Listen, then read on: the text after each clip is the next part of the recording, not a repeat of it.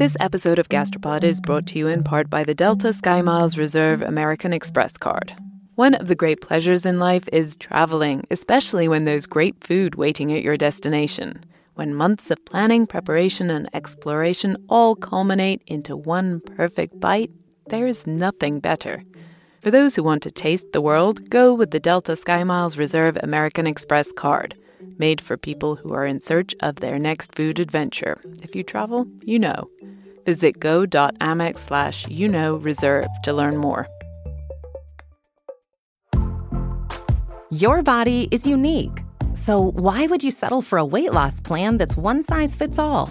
Noom is the weight management program that takes into account your biology to build a custom plan just for you. Stay focused on what's important to you with Noom's psychology and biology-based approach. Sign up for your trial today at Noom.com and check out Noom's first ever cookbook, The Noom Kitchen, for 100 healthy and delicious recipes to promote better living. Available to buy now wherever books are sold. I mean, now I think we can all sort of picture what a blue raspberry flavored thing tastes like. I think that it kind of has more of an acidic kick than regular raspberry flavors, or at least the standard blue raspberry. But really, there's no, as long as it has a sort of basic fruitiness and maybe some of the kind of characterizing raspberry components, you know, it doesn't have to fool. It's not like somebody is going to consume a blue raspberry soda, for instance, and say, yeah, this is pretty good, but I wish that I was actually eating real blue raspberries. So I love raspberries. They are the best berry. Don't at me because I'm right. But are we really doing a whole episode about them? Nope, it's the blue part of the raspberry, because this episode is all about the color of our food. And this, of course, is Gastropod, the podcast that looks at food through the lens of science and history. I'm Cynthia Graber. And I'm Nicola Twilley, and this episode we're following the rainbow. I can't promise pots of gold, especially in this economic climate, but we will get answers to important questions such as why are all our bananas yellow and not red? What happened to the red ones? How did oranges become orange? Why did the red M&M disappear for most of the 1980s? Is there some juicy gossip there? Was it, quote, spending time with its family? And finally, what in the world is a blue raspberry? And is it really that shade of fluorescent blue? Plus, are all these wonderful colors actually killing us? Well, color is incredibly important because it's one of the fundamental ways in which we understand or perceive the flavor of the food that we're eating. Nadia Berenstein is a flavor historian. You might remember her from our episode on flavor called Savor Flavor. If you didn't hear it the first time, you should go check it out. In that episode, we talked a lot about how flavor is mostly taste plus smell. But actually, Nadia says that color affects the flavor of food too, more than you'd think. When people are served Sprite that's colored brown, they think it's cola. This trick even works on famous wine critics. Give them white wine colored red with food coloring, and most of them will think it's red wine, and they'll wax poetic about its berry notes. In 1936, a Scottish baker tried this experiment with jellies among his own staff. He was trying to find kind of like a worker in his factory or workers in his factory who had reliable senses of taste. So he gave them, for instance, red dyed pineapple jellies and green dyed lemon jelly, and tried to find the people among his staff who could correctly identify the flavor, even though the color contradicted their understanding of what the flavor should be. And he was actually surprised to find that very few people could pull this off. Color can change the perceived flavor of a food so much that it actually becomes inedible. There was an experiment in the 70s where people were fed a meal of steak, fries, and peas, and the light masked the color of the food. But then that color masking light was turned off and normal light was turned back on, and the steak was blue, the fries were green, the peas were red, and the subjects got sick to their stomachs. One puked. But it's not that color has traditionally been more important than other senses when it comes to food. After all, vision is just one of the ways our senses evolved to figure out what was good to eat. In the past, when you were deciding whether to eat, say, a peach, you might smell it and feel its weight in your hand, as well as look at the color of its skin to see whether it's ripe. You wouldn't just judge with your eyes. But even though color has always been one way that our brains have made sense of what we're about to eat, food's appearance started to become particularly important over a century ago. So late 19th, early 20th century, when all kinds of foods or foods packaged or produced in new ways, right, in distant factories rather than at home, started to appear on the market. And the question with those was not just how should these new kinds of foods taste, but also what should they look like? By the late 1800s, America's foodscape was changing really fast. You've heard us talk about this before, but this was the time of the rise of industrial food processing and manufacturing, and then, thanks to refrigeration, aka my life's great passion, food was increasingly shipped long distances from where it was grown to the people who were going to eat it. All of that meant that people didn't see food growing or pick it or hunt it themselves. They might not have had any way to know what something should feel like when it's ripe, and so they had to rely even more on the look of food. And they were soon helped out by another new technology. So people had been using printing technologies. But the important change was the invention and increasing use of color printing, which became more popular in the 1920s and 1930s in the United States. Ai Hisano is a lecturer in economics at Kyoto University, and she wrote a book on food and color called Visualizing Taste: How Business Changed the Look of What You Eat. Her book tells the story of how color became increasingly important over the last century and how big business actually shaped our expectation of what the color of our food should be. Hand in hand with the rise of affordable color printing came the rise of national magazines. And these magazines were filled with full-color ads for food and distributed from coast to shining coast. So consumers, say in New York City and in San Francisco, were looking at the same image in the same color. Around the same time, food packaging became more common. Yes, we did an entire episode on that too, called Outside the Box. And then cellophane was invented, so now packaging was also see-through. Of course, cellophane meant you could no longer touch or smell your food before you bought it, but you could definitely see what color it was. Like we said, we'd always used color as one of the ways we figured out what food should taste like. Just think about the color of a ripe strawberry, or the disgustingly blue steak, or the white wine that was tinted red. But now, with this new long-distance packaged food, color was everything. And then finally, one last technology was invented, a way to actually measure color. New machines such as the spectrophotometer could evaluate the very particular and specific color of food, and so they replaced the subjective and individual judgment of some random person's eyes. Suddenly, you could actually scientifically say whether your apple was redder than the apples from upstate. Standardizing color would allow traders to communicate easily and also give them the standard for reference to grade the agricultural produce and other processed food products. And so the more perfectly uniformly red apples could get a higher grade, which meant a higher price. These tools, these spectrophotometers and color grade charts, they were all part of the process of making something as inherently variable as food fit into a modern industrial assembly line kind of system. What food manufacturers and the research industries that support them are aspiring to do is to quantify and measure and control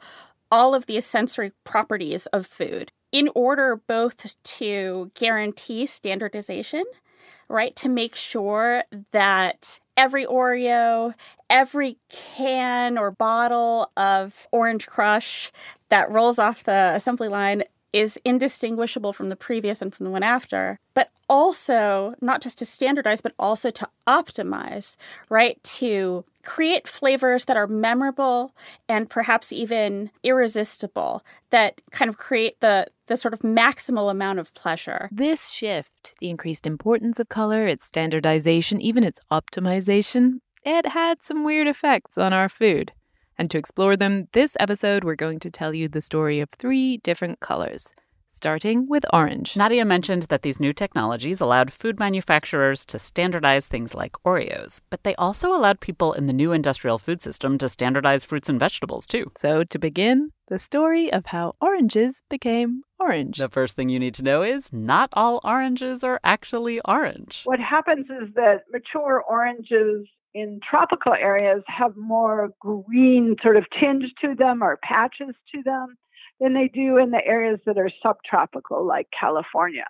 where they're more brightly colored orange when they're mature. And so when they turn orange, it doesn't actually tell you exactly what they taste like inside. Tracy Kahn is the curator of the Givaudan Citrus Variety Collection at the University of California, Riverside, which I got to visit for our citrus episode. I'm getting the feeling that we've done a lot of episodes. We're only 5. Well, 5.5, I guess. A lifetime in gastropod years. Yes, and a lot of episodes in that lifetime. So until the early 1900s, citrus was a luxury in a lot of the world. It was so special that kids would get an orange in their stockings at Christmas. Just one orange. But with the rise of refrigerated rail shipping, Florida oranges and California oranges started to be able to reach the rest of the country, and oranges were suddenly all the rage. But they didn't all look the same. And in fact, I remember, have a distinct remembrance when the first time I went to Florida after I was a citrus scientist to visit some Florida scientists. They were walking me around and showing me even blood oranges and different things. And I was struck by how much paler everything was. Florida oranges have always been less brightly colored than California oranges, but maybe even more importantly, they've also been kind of green. So California, where the climate conditions were different from Florida, had a better appearance of oranges. And they published advertisements and leaflets with bright orange images, which facilitate the idea that orange color was the sign of good, delicious oranges. The images, the packing crate labels and ads created by California growers, they were gorgeous. They were usually on a dark blue background so that the oranges would really pop bright orange. They're all as bright as can be, almost red. They look super juicy, and there is not a hint of green tinge anywhere. And consumers were sold. Oranges were clearly the best oranges, which meant that green oranges were not. As a result, the greenish ones weren't as lucrative for the growers. In 1909, oranges sold in New York City for $2 a box, while greenish ones fetched only $1.25. Which was a problem for orange growers in Florida, where, like Tracy said, the climate conditions mean that even ripe, juicy oranges aren't necessarily super orange. And so Florida growers fought back. They published advertisements claiming that Florida fruit were the juiciest. Florida growers published an advertisement in a major newspaper showing a woman holding orange in her hands and saying, buy grapefruit and oranges not by looks, but by feel, suggesting that consumers should use their hands rather than eyes to judge the quality of fruits. And this message was that because Florida oranges contained more juice than oranges from other regions, they should be heavier. So if you use your hands, you can feel the difference. It is true that juicier oranges weigh more. It's how I select citrus at the supermarket. But Mr. and Ms. Average Consumer were not convinced. They had been told ripe oranges were orange, and they believed it. So in the 1930s, Florida growers began using this method called the Harvey process, invented by plant physiologist at the University of Minnesota, Rodney Harvey. He created this method using synthetic dyes to color oranges. So growers put oranges in a coloring solution for about 5 minutes and then color their skin. Yes, it's true. Florida growers resorted to dyeing their oranges orange. At the time, this particular synthetic dye was considered safe, and anyway, dyeing oranges was perfectly legal because the growers weren't actually changing the food. It wasn't like these Florida growers were selling unripe oranges dyed to look ripe.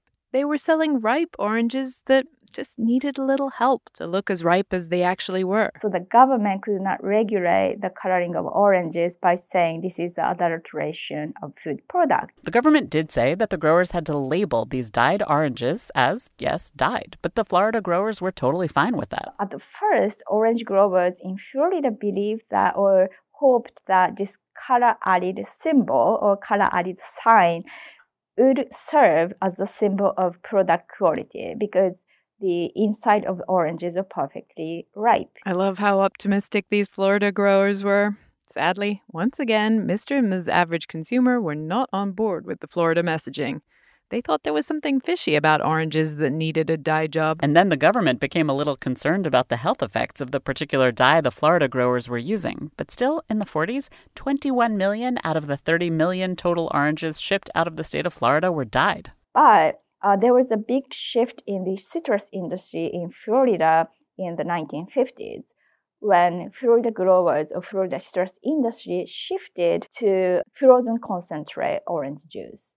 So many of the oranges in Florida went to the processing factories like canned oranges and frozen concentrate orange juice, which became quite popular after World War II. The juice of Florida oranges was orange after all, even if the skin wasn't. So selling them as juice worked. Problem solved. But there's something weird in this story. Some oranges are orange, and apparently some oranges are kind of green. And actually some oranges, like blood oranges, they're almost purple. But isn't orange orange? Aren't the color and the fruit the exact same thing? I mean, when I first started to think about this, I guess I was interested in the question is, was there orange before there were oranges?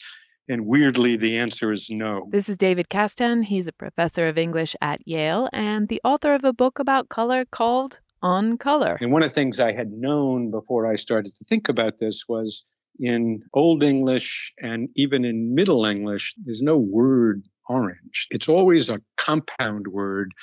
And this is true for almost all European languages. It's a compound word that's essentially yellow-red. So Chaucer, for instance, in one of his tales, he's describing a fox. And he says that the color of the fox is between yellow and red. So, visually, there's a sense of what orange must be, but there is no word. And then by the 17th century, there is a word. So what happened between the late 1300s when Chaucer was writing and the 1600s? The answer turns out to be oranges. What happened at the time was Portuguese traders. They were circumnavigating the globe, bringing all sorts of exotic and delicious things with them as they traveled. The sailors reached the Indian subcontinent, and when they were there, they loaded up and brought back to Europe the very first sweet oranges. And Europeans loved them. They decided that these must be the golden apples of ancient myth. And actually, in modern Hebrew, which was revived in the 19th and 20th centuries by Europeans, the fruit is called tapuz, which smushes together the words apple, tapuach, and gold, zahav. But in Sanskrit, on the Indian subcontinent, these brightly colored round fruit were called narang. And a lot of European languages just borrowed that word. You probably know in Spanish the word for orange is naranja. But I think what happened in languages like English or French or Italian, where the article often has an N attached to it, I think the N just broke off over time as people thought it was part of the article. So, how would you hear the difference in English between an orange and a naranj? You might not hear it. So I guess that means the color should theoretically be naranj too. Orange or norange. The point is, now Europeans had this word, so when did they start using it for the color and not just the fruit? At first, orange was a description of another color. Shakespeare used it as a color, but only to add shades of meaning. And it's usually for him, it's a phrase, he'll say like a bird or a leaf is orange tawny. But, and again, this is a really weird bit of orange history. It doesn't become a canonical color until Isaac Newton. When he wasn't busy having apples fall on his head, Newton was splitting white light with a prism and trying to figure out how many different colors he could see in that rainbow, which is trickier than it sounds. Then he says, well, sometimes I think they're 5 and sometimes I think they're 11. And then Newton decides that there have to be 7, not because he's sure of it as a scientific fact, but it's almost a religious fact for him. The world was created in 7 days. There's 7 notes in the diatonic scale. There were 5 pretty obvious ones to him: red, yellow, green, blue, and purple or violet. But Newton needed 2 more to make that perfect 7. So he adds orange between red and yellow. And it's really not till that point that orange is truly a color as we think it. And then he adds indigo at the other end of that spectrum, which at the time he added it, indigo was known just as a dye. It wasn't a color at all. And if you look at the way people talked about the dye, they would say things like, indigo is a dye to color things blue. But Newton was just committed to getting 7 colors in the rainbow. So orange and indigo suddenly had a prestige and a certainty that they really didn't have before. So that's how orange became a real color as well as a fruit. And this whole story was also how oranges became so perfectly orange in the supermarket, even if they actually might be green on the tree. Food growers and companies in the new industrial food system actually determined what colors our foods should be. This control of color in the food business, in the food industry, kind of trained our eyes to look at food with certain expectations, which are quite standardized and uniform, like yellow color for bananas or orange color for oranges. Wait, what? Now eye tells us that bananas aren't necessarily yellow either? So until the late 19th century, around the 1870s, American shipping companies imported bananas, both red and yellow varieties, from Central America and South America to the United States. But red variety had a thinner skin, and it was easier to get bruised and easier to get overripe before it got to the American port. So American companies only sold the yellow varieties, and they created beautiful, catchy, bright yellow advertisements for yellow bananas. And as a result, consumers expected yellow bananas, and that's why bananas are yellow. We may not have red bananas in our supermarkets, but we have plenty of red foods, both natural and artificially colored, which is exactly where we're going next. Chapter 2, Red. This episode of Gastropod is brought to you in part by the Delta SkyMiles Reserve American Express card. You know that feeling when you try a new food for the first time and your mouth experiences these brand new flavors and sensations? It's like, wow, I didn't even know a food could do that. This happened to me when I went on this amazing trip to the northern tip of Queensland in Australia. We were so far north that we were off the country's electrical grid, and we were staying on a banana farm where they grew dozens and dozens of different kinds of bananas. In the morning, I woke up to a basket full of some of the most bananas you can imagine. Red ones that were super soft and sweet like raspberries, and small finger-sized ones that were sort of floral, and even blue ones that tasted exactly like vanilla ice cream. Life's too short to pass up extraordinary experiences. And if you're ready to take your next big food adventure, go there with Delta SkyMiles Reserve American Express card. If you travel, you know. Visit go.amex/reserve to learn more. Most weight loss programs focus on restriction and inflexible routine, which is why most diets fail. But Noom isn't a diet. It's a weight management program that uses psychology and biology to help you develop healthy, sustainable habits. Noom believes that weight loss starts with the brain, and their daily lessons are tailored to help users understand the science behind food cravings and eating choices. Whether you want to lose weight, increase physical activity, meet a health goal, or simply change the way you think about food, Noom can help you build healthy habits while still enjoying your favorite foods. Stay focused on what's important to you with Noom's psychology and biology-based approach. Sign up for your trial today at Noom.com and check out Noom's first ever cookbook, The Noom Kitchen, for 100 healthy and delicious recipes to promote better living. Available to buy now wherever books are sold.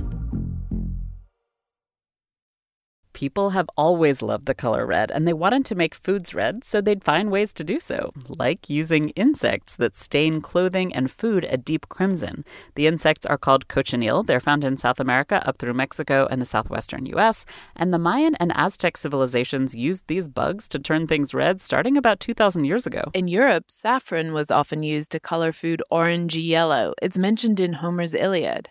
But cochineal and saffron are both expensive, so these food colors were only really an option for the elite. For more popular use, for the cheaper substitute, people used, for example, spinach or carrot juices. But it took a really long time and a ton of work to get food coloring from spinach and carrot juice. And then at the end of it all, the dyes weren't particularly bright and they didn't last very long. There was a time when, maybe in the 19th century, when achieving a colorful cake or a colorful pastry really demanded the intensive labor of somebody like laboring in the kitchen, making all of the different colored dyes from natural sources when they weren't commercially available, and creating a kind of like spectacle for the table to kind of cement the host's class standing and the elegance of the meal that people had just had. And then when bright colors become commercially available, synthetic dyes, for instance, the kind of elite status of being able to have brightly colored food diminishes, or the cultural meaning of it shifts. Yep, once everyone can have something, it's no longer quite as special. The first synthetic dye was actually mauve. It was invented in the 1850s by chemists looking to make artificial quinine, of all things. And yes, of course, I'm now going to send you all to yet another Gastropod episode. You should go listen to Move Over Gin, We've Got Tonic Fever, to find out why quinine was so important. By the late 1800s, scientists had created a range of artificial colors, mostly from coal tar and other petroleum derivatives. One of the earliest adopters for these synthetic food dyes was the butter industry. Dairy farmers wanted their butter to have that lovely yellowish glow of spring butter all year round. The other early adopter of these bright new synthetic dyes were confectioners. This is around the same time as artificial flavors were introduced, and candy companies wanted to create a signpost for consumers. Hey, this bright green color represents this new artificial lime flavor. So people came to associate bright green with lime, even though limes aren't always that shade of almost neon green. And honestly, limes don't really taste like artificial lime either. But the point is, the rise of artificial food colorings really coincides with the industrialization of food. I says that by 1900, a full third of the food sold in the U.S. was manufactured. And during processing, that food often lost its color or turned brown and sludgy, so artificial colors were essential to make these new processed foods look appetizing. For decades, the food industry was totally enamored with these artificial colors. They used them generously and expansively. Artificial reds and yellows and greens could be found in nearly all foods. At first, consumers were more or less on board with these shiny new chemicals in their food. The government started regulating them in 1907, and people enjoyed being able to bring a pop of color to their table without all the work of juicing spinach or carrots by hand. Before synthetic dyes were invented, most cake frosting was white. Now, ordinary people could make gorgeous decorated cakes and desserts at home. But the tide of public opinion started to turn in the 1950s. There was an incident where a number of children became ill after eating orange-colored Halloween candy. And later, several years later, also many people became ill after eating red-colored popcorn, which were sold for Christmas candies. And these incidents were primarily due to synthetic dyes used for these candies. In response, the government formed a special committee to investigate the safety of artificial food colors, and between 1955 and 1960, they banned 11 previously popular colors, including the one that made Florida oranges so orange. Fortunately, those oranges were mostly being turned into juice by then. But that wasn't the end of the synthetic dye scares. The next big concern was around, can you guess? If you're not one of our younger listeners, you might know that we're about to talk about red number 2. This is a synthetic dye which became one of the most controversial food dyes during the 1960s and 70s. So until then, this red dye number 2 had been considered one of the safest synthetic dyes. But in the 1970s, Soviet scientists published a paper saying red number 2 caused cancer in rats. So maybe it should be banned too. But this red dye number 2 was quite profitable for many dye companies and food companies because it was cheaper to use than many other red dyes. And also it could be used in many different products like candies, soft drinks, and many other food products. Other red dyes were kind of orangey red, but red number 2 was a bluish red, and it was super, super useful for food companies. It was stable and cheap and bright. And it was used in everything, the things you would expect, like cakes and confectionery and soft drinks and canned fruit, but also processed meat and vinegar and even white fish. A little bit of red number 2 apparently made white fish look whiter. The FDA decided that because of the Soviet tests, they should check red number 2 out. There were a lot of tests done on the food dye, and yes, some of the FDA tests did seem to show that it caused cancer in rats when they consumed like the equivalent of the amount of red number 2 you'd get in thousands of cans of soda per day. A lot of these tests seem to have been kind of badly done. The FDA apparently accidentally mixed up the control rats with the red number 2 rats at one point. But anyway, they finally decided the evidence was enough to ban red number 2 in 1976. But the safetiness of this red dye number 2 is still controversial because in the United States as well as some countries, red dye number 2 is prohibited still. But some countries like Japan, Australia, New Zealand, and some other countries still allow the use of red dye number 2. So it's unclear how dangerous it really is, but it did disappear from American food companies' palate. You know what else disappeared in 1976? red M&Ms. After the government banned the red line number 2, Mars stopped making red candies, and instead they added, I believe, orange candies. And they claimed that they had not been using red dye number 2, but the color red itself would confuse consumers. But wait, I hear you say, there are red M&Ms in my candy bag today. Yes, there are. The red M&M made a triumphant comeback in 1985 due to customer demand, using a different artificial dye, of course. Even though many people enjoy these brightly colored M&Ms, a lot of consumers are still worried about synthetic dyes. There was a study out of the UK that seemed to link them to hyperactivity. That study also had its flaws. But honestly, these things are really hard to study because we consume food colorings in tiny doses and combinations of lots of different foods over years and years. So it's almost impossible to actually pull out any individual chemicals' effects in humans over time. But one thing this whole synthetic dye hoopla did was, of course, reinvigorate the public's interest in natural dyes, those dyes that in the past had been so incredibly expensive or difficult to produce.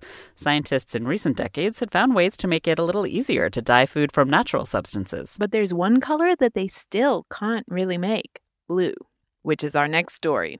True Blue, we love you, but why, oh why are you so difficult? Support for this show comes from Sylvan Learning.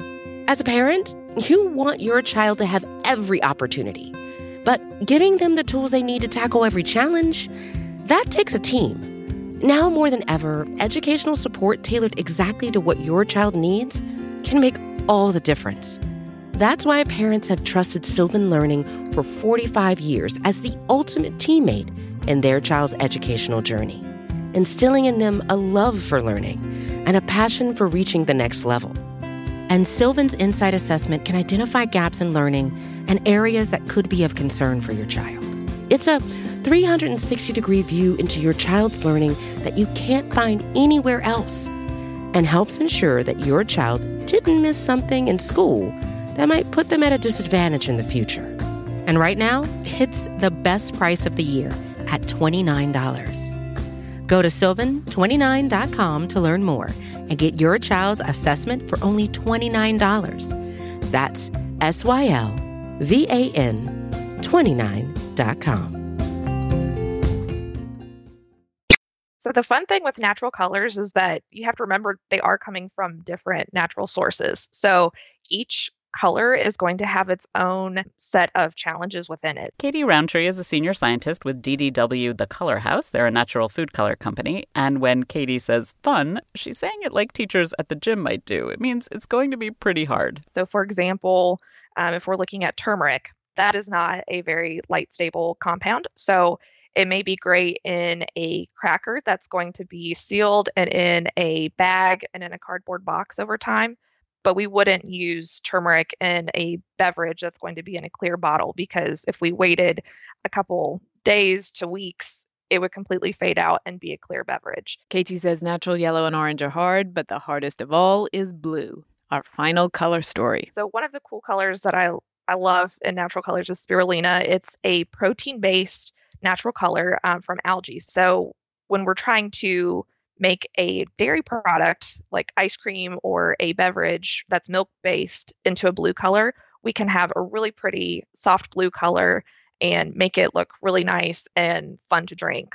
But when we're trying to use spirulina in a baked good, the batter will look really nice and that really pretty blue color. But then when we bake it, we're denaturing the protein by exposing it to that heat, and the color will completely fade over time. So blue in bakery is definitely a challenge. Katie is being as upbeat as possible about making blue from natural sources. She has to be because she works for a natural color company. But Kathy Martin is a bit more blunt about the challenge. She's a professor at the University of East Anglia and a specialist in all things naturally blue. The problem for the blue range, and green is also a bit of a problem, is that there aren't very good natural alternatives. So at the moment, the only really strong, commercially strong colorant is from spirulina, which is an alga, and it's much more greeny than blue. Blue as a color is actually really rare in nature. There are very few truly blue flowers or fruits, other than maybe blueberries. Blueberries are not really naturally blue. It's a purple color. They're certainly not blue, in my view. But that's a matter of debate. I mean, we would call that a purple color. We can agree to disagree here, but of course, overall, Kathy's right. Blue is extremely rare in nature. Most of the time when you see blue flowers, like on a hydrangea, well, A, they're kind of more lilac-y than deep blue, and B, they're actually only blue thanks to a chemical reaction with the alkaline soil they're growing in. The fact that blue is rare in plants has to do with a couple of factors. First, most plant color chemicals absorb light in that bluish spectrum instead of reflecting that light as a color. It's also a hard color to produce biologically. Natural blue molecules have these decorated ring structures that Kathy says are quite fussy. Most of the flowering plants have colors that come from anthocyanins. And anthocyanins are very interesting phenolic molecules, and they're quite unstable. Kathy is actually particularly obsessed with anthocyanins. She's been researching them for 35 years. And because of that obsession, she started looking into how to turn food blue. Okay, so it was completely by accident, really, that we were interested in trying to increase the antioxidant capacity of tomatoes significantly to make higher antioxidant foods that might have health benefits. Kathy's first blue breakthrough came when she tried to breed a tomato that had super high levels of these healthy anthocyanins as well as regular lycopene. And her tomato turned out blue. So that's really a royal blue. And when you cut the tomatoes open, then everyone goes, wow. So I'm looking forward to making a royal Bloody Mary. I will be honest, looking at the photos, Kathy's blue tomatoes are actually more indigo. I hate to say it, but they're about as blue as a blueberry. Still very pretty, though. But because of those royal blue, or maybe more indigo-y tomatoes, Kathy started to meet with companies that were interested in better natural blue food dye. Which is when she realized that a really bright blue was kind of a holy grail for natural food coloring. And so she started trying to make one using her favorite chemicals, anthocyanins. So you can extract natural blues, say from corn flour or delphinium, but they don't have a very long shelf life, at high pH and under normal conditions. You have to keep them frozen.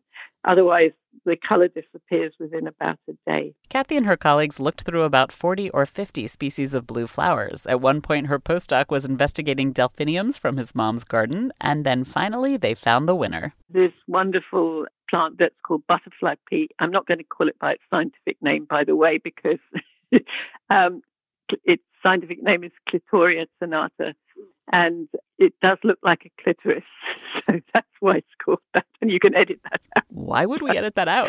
We could call it butterfly pea. Yeah, the butterfly pea, or Clitoria ternata, looks like what it sounds like, except that it's a really deep, intense blue. And you can buy it through Amazon to make a beautiful blue tea. You can just put the dried leaf material into your Nespresso machine and you can get the blue tea coming out. The Clitoria flower, I just like saying its scientific name. It's actually used to make tea in Thailand, and it's used in dishes in Southeast Asia as well. With some work, Kathy figured out how to extract the blue from the Clitoria flower and then turn it into crystals to make it more stable. And then she started using it to color food. Had some very nice cupcakes and ice cream. Ice cream's really good. And, based on photos, actually blue. The biggest hurdle is just growing enough of the flowers to meet industry demand. Kathy says a company in Spain is working on that. Apparently, this blue is fully kosher and quite stable in most applications, but it can't do everything. I don't think it wouldn't create a blue in a soda, because that pH is very low, so it would change to a red color. Yeah, it's not good for fizzy drinks with rather low pH. Kathy does think she and other scientists might be able to improve the color and make it even more useful. And she thinks using these types of natural colors based on anthocyanins is a good way to get even more of that beneficial chemical into our diets. So one thing that's curious is that raspberries, yes, my favorite berry again, they're a good natural source of anthocyanins, but regular raspberries are red. Maybe a little bluish tint to the red, but not the electric blue of blue raspberry. I mean, everybody I would wager that everybody in the United States who grew up in the United States has a pretty good idea of what blue raspberry is, of the kind of electric turquoise color of Rocket Pops or Ices or Jolly Ranchers, and the kind of like acid tang of it and the way that it dyes your tongue. I think that's one of the best parts of it, right? That you eat this blue candy and then your tongue is this lurid shade of turquoise purple. As we mentioned earlier, Nadia Berenstein is a flavor historian, but as a side hustle, she has spent a lot of time trying to figure out how raspberries, at least the fake ones, became blue. And usually there's a story about blue raspberry, or the history of it, that gets repeated often. And it basically goes like this, that in the early 1970s, FDA started to become concerned about the toxicity or the potentially harmful effects of a approved and commercially available and widely used dye. A widely used dye called Red No. 2. This is a story we just told you in our red section. And, as you know, Red No. 2 was used in all sorts of treats, especially those that were flavored to taste like cherries and raspberries, and then it was banned. Another dye that was available on the market but was rarely used alone was Blue No. 1. And Blue No. 1 is the color of what we now know as blue raspberry. It's that kind of crazy electric blue. And so either Flavor Ice, right, this maker of kind of frozen slushy ice particles in plastic sleeves, or Icy in the early 70s, decided to forego the red coloring and make their raspberry flavor with only Blue No. 1. And from then on, it took off and became a sensation. But like so many of the great food origin stories, this blue raspberry origin story might not be 100% true. Nadia has her doubts. It's a really appealing story, and it kind of makes sense. But the thing is, when you start looking into the historical record, blue raspberry as a flavor exists before then. There's also the problem that FDA didn't outlaw the red coloring until the mid-70s. And so you have to explain why these Icy manufacturers would have kind of abandoned it before then.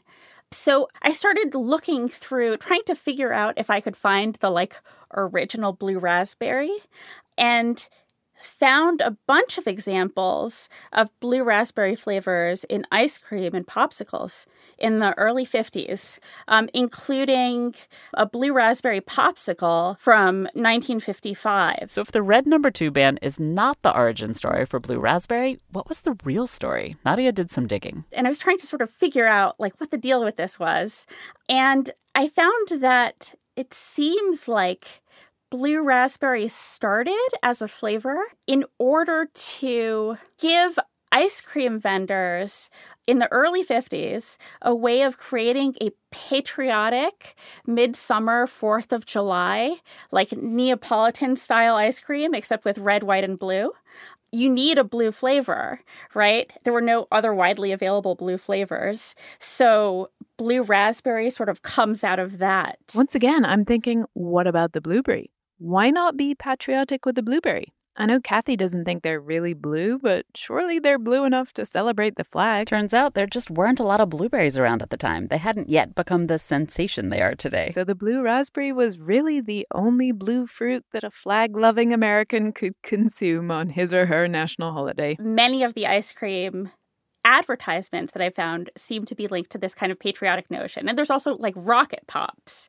So it comes out of this, Cold War U.S., let's respect and celebrate the flag by eating it mentality. I totally remember eating those red, white, and blue Rocket Pops when I was a kid in the 70s with the blue raspberry at the very bottom. So patriotic and so very Cold War. I ate them in England thinking they were the colors of the Union Jack. But never mind. But whatever flag you fly, the fact remains it was because of this weird need for patriotic food that the food industry taught us to expect something electric blue to taste like, that acidic, fruity blue raspberry flavor. Just like the food industry taught us to expect bright oranges and yellow bananas. This is the story that I tells in her book, color became more important in how we choose food as the role of our other senses diminished because of advances in technologies like printing and packaging and food coloring.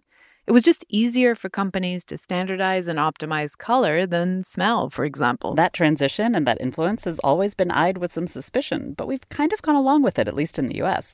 But today, we're in kind of a weird place. People want more natural dyes, but they also still want brightly colored foods. The best example of this dilemma is probably the Trix debacle of 2016.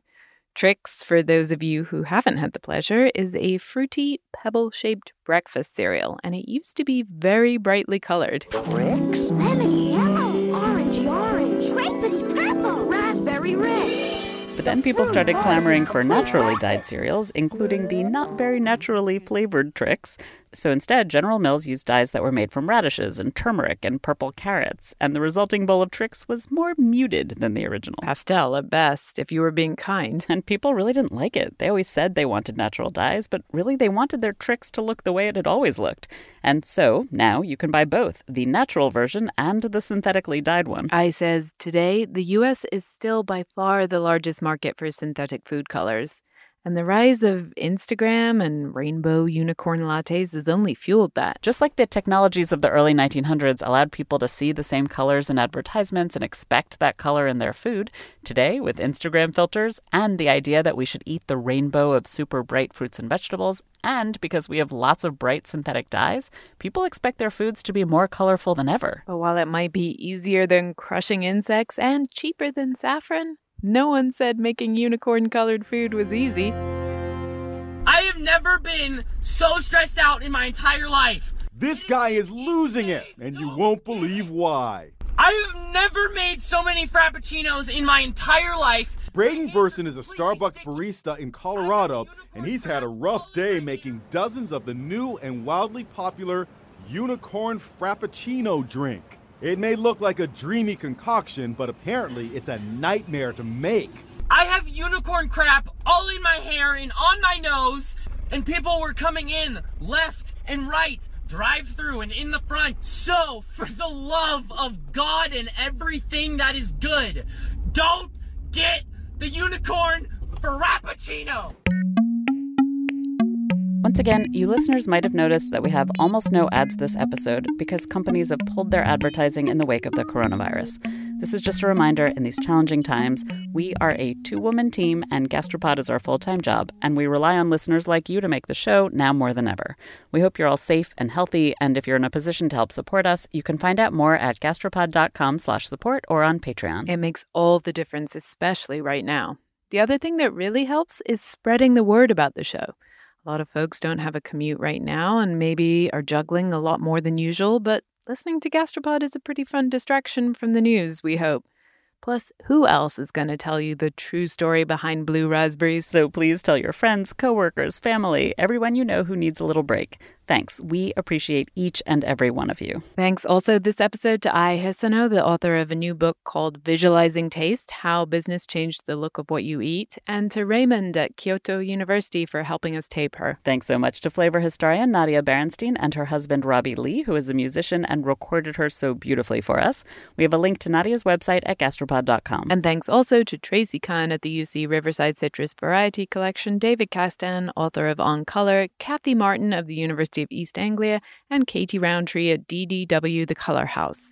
We've got links to all of them, plus some beautiful blue tomato pictures at gastropod.com. Huge thanks, as always, to our wonderful intern, Ashley Belanger. And that video you heard at the end of the show, that was from Inside Edition from April 2017. This episode of Gastropod is brought to you in part by the Delta SkyMiles Reserve American Express card. You, dear listener, already know about the transformative power of food. You're probably thinking about food right now, aren't you? Look, we get it. Sometimes a craving is more than a craving. It's a calling that you have to indulge, even if it takes you thousands of miles to get there. For those who want to taste the world, go with the Delta SkyMiles Reserve American Express card, made for people who are in search of their next food adventure. If you travel, you know. Visit go.amex/reserve to learn more. Why do you run? Why does anyone? I always thought that runners loved running, and that's not the case. Most runners hate running. But they choose to do it. In the new docuseries Running Sucks, brought to you by Teen Milk, Abby Ayers learns why women runners everywhere are driven to go the distance. It really is about taking my power back and proving myself wrong. Teen Milk is about fueling women's performance and helping them along their marathon journeys. You can sign up now for the inaugural Every Woman's Marathon taking place in Savannah, Georgia on November 16th, 2024. Learn more and register at everywomansmarathon.com.